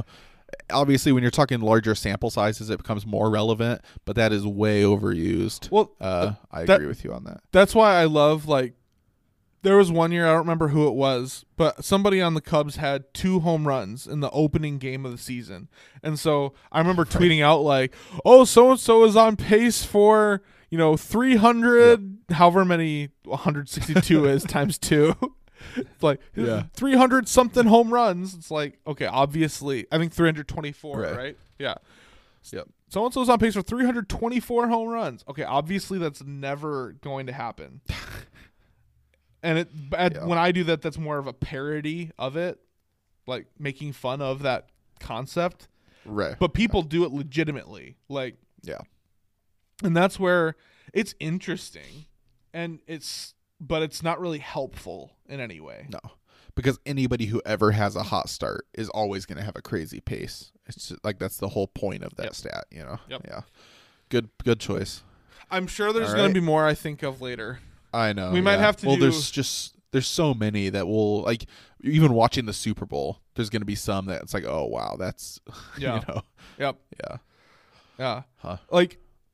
One that, I don't know. I was going to say, I feel like this is used. I don't really necessarily hate this, but I feel like it's a cliche because it's used a lot when basically something medically happens to a player. No one can explain exactly what happened, but they looked really out of the game for a moment. They go to the sideline, then they come back in a little bit later. What's the response? Oh, well, so-and-so must have had the wind knocked out of them. Yeah. Just a stinger or And there's different phrases for that. And I've had the wind knocked out of me, and it is awful. It sucks. Yeah. But it's still, sometimes it's a little much that they just assume, oh, they must have had the wind knocked out of them. And then. Yeah. It kind of feels like a boomer expression, too. It's been around for forever. Yeah. It's not a medical term. It's just, oh, the wind knocked out of him. It's, yeah. Quick side note, with getting the wind knocked out of you, actually, my buddy Jason, who we interviewed earlier, we were playing a turkey bowl one year, and he's the one that knocked the wind out of me. I was running down the sideline in our turkey bowl, and he came and totally T-boned me out of bounds. And I remember I'd never had the wind knocked out of me before, and I remember it's scary. You have a split second in your mind where you're like, am I dying? Because you're you can't breathe. And no matter what you do, there's yeah, it's just pure, for just a split second, it's just pure panic. Yeah. Yep. Yeah. You hit it right in the solar plexus, right under your chest, above your, around your ribs. Yep. And it's just you can't catch your breath for what feels like forever. Yeah. Yep. Yeah. It's not a good feeling. Oh man. All right. I think that's it for our segments. So let's finish up with our silver lining and our closing. Well, my silver lining, I'm just very proud of this as a Michigan basketball fan, former Michigan football fan. We all know Michigan basketball has been canceled now. They had a 2-week pause in all athletic activities. And I just want to say, canceling Michigan basketball for the past couple weeks has saved undoubtedly countless lives and has been a resounding success. So I just like to applaud the athletic director, athletic department. really proud to be a Wolverine today. We were able to go from 0 cases on the basketball team to 0 cases on the basketball team. And it's just an incredible victory for modern medicine and, frankly, the entire Western world. I think all of us can be thankful today that a top 4 team in the nation was able to derail their season right in the middle of the conference stretch. Like, great timing on that. Momentum, conditioning, things like that are just a small price to pay when you're facing such insurmountable odds. These men, they're survivors and they're warriors.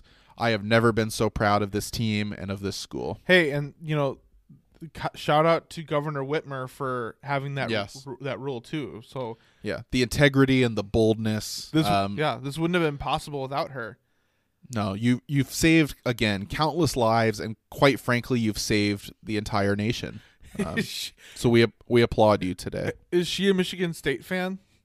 That would explain a lot. Also, one more joke. So I heard somebody went to Michigan's coach and said, "Do you want a COVID?" And he said, "No." Hilarious.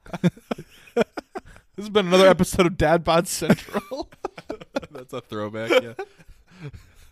Oh, man, that was last year, everybody, 2020. Okay, my silver lining is Blackhawks related. I teased it earlier.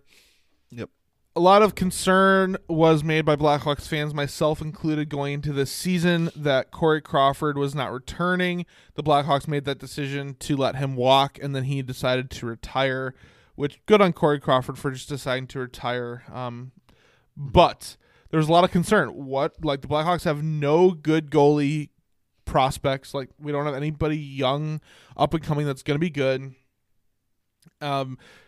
We don't know who any of these guys are. Like, they weren't selected very high. Like, what the heck is going to happen?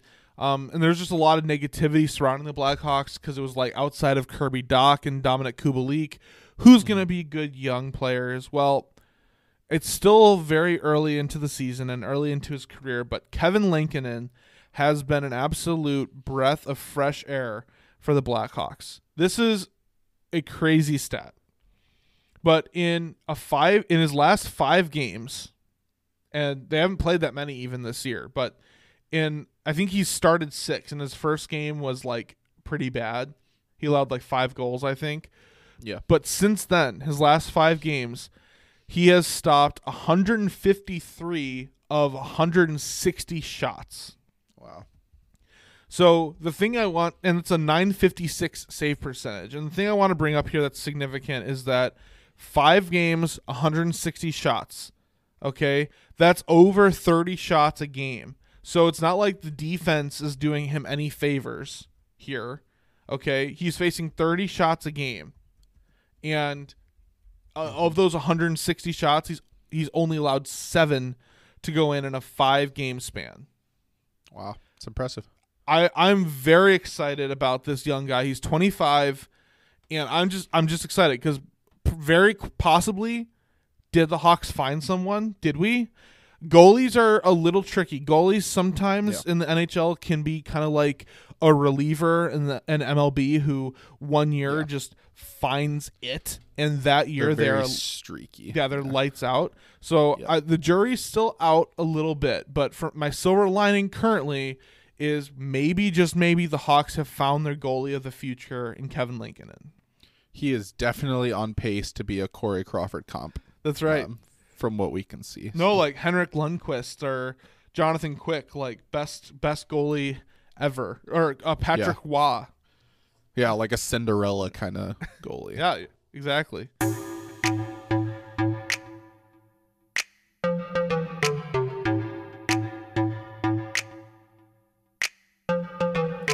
Well, that's what we're frustrated about today. What about you? Share your frustrations with us or about us at Real Effin' Podcast on social media. I'm at Furious George 94. He's at Michigan Hat. Or reach us at frustrationnation@shootyourshotsports.com. That's our email. go voice your frustrations and leave us a review. And if you're frustrated that this episode is over because you want to hear more, be sure to look for new episodes every Tuesday everywhere you can get podcasts, and be sure to subscribe. And every now and then we like to release a surprise bonus episode. If you get as frustrated as we do, or you just enjoy hearing us gab, consider supporting the show on Patreon for a monthly subscription, or Venmo tip jar for a one-time donation. Every little bit helps, even $1, which is probably $49 less than a Matthew Stafford Lions jersey once the trade goes through and the jerseys are then put on sale, makes a big difference for us. We appreciate the support. Now get out there and frustrate the hate.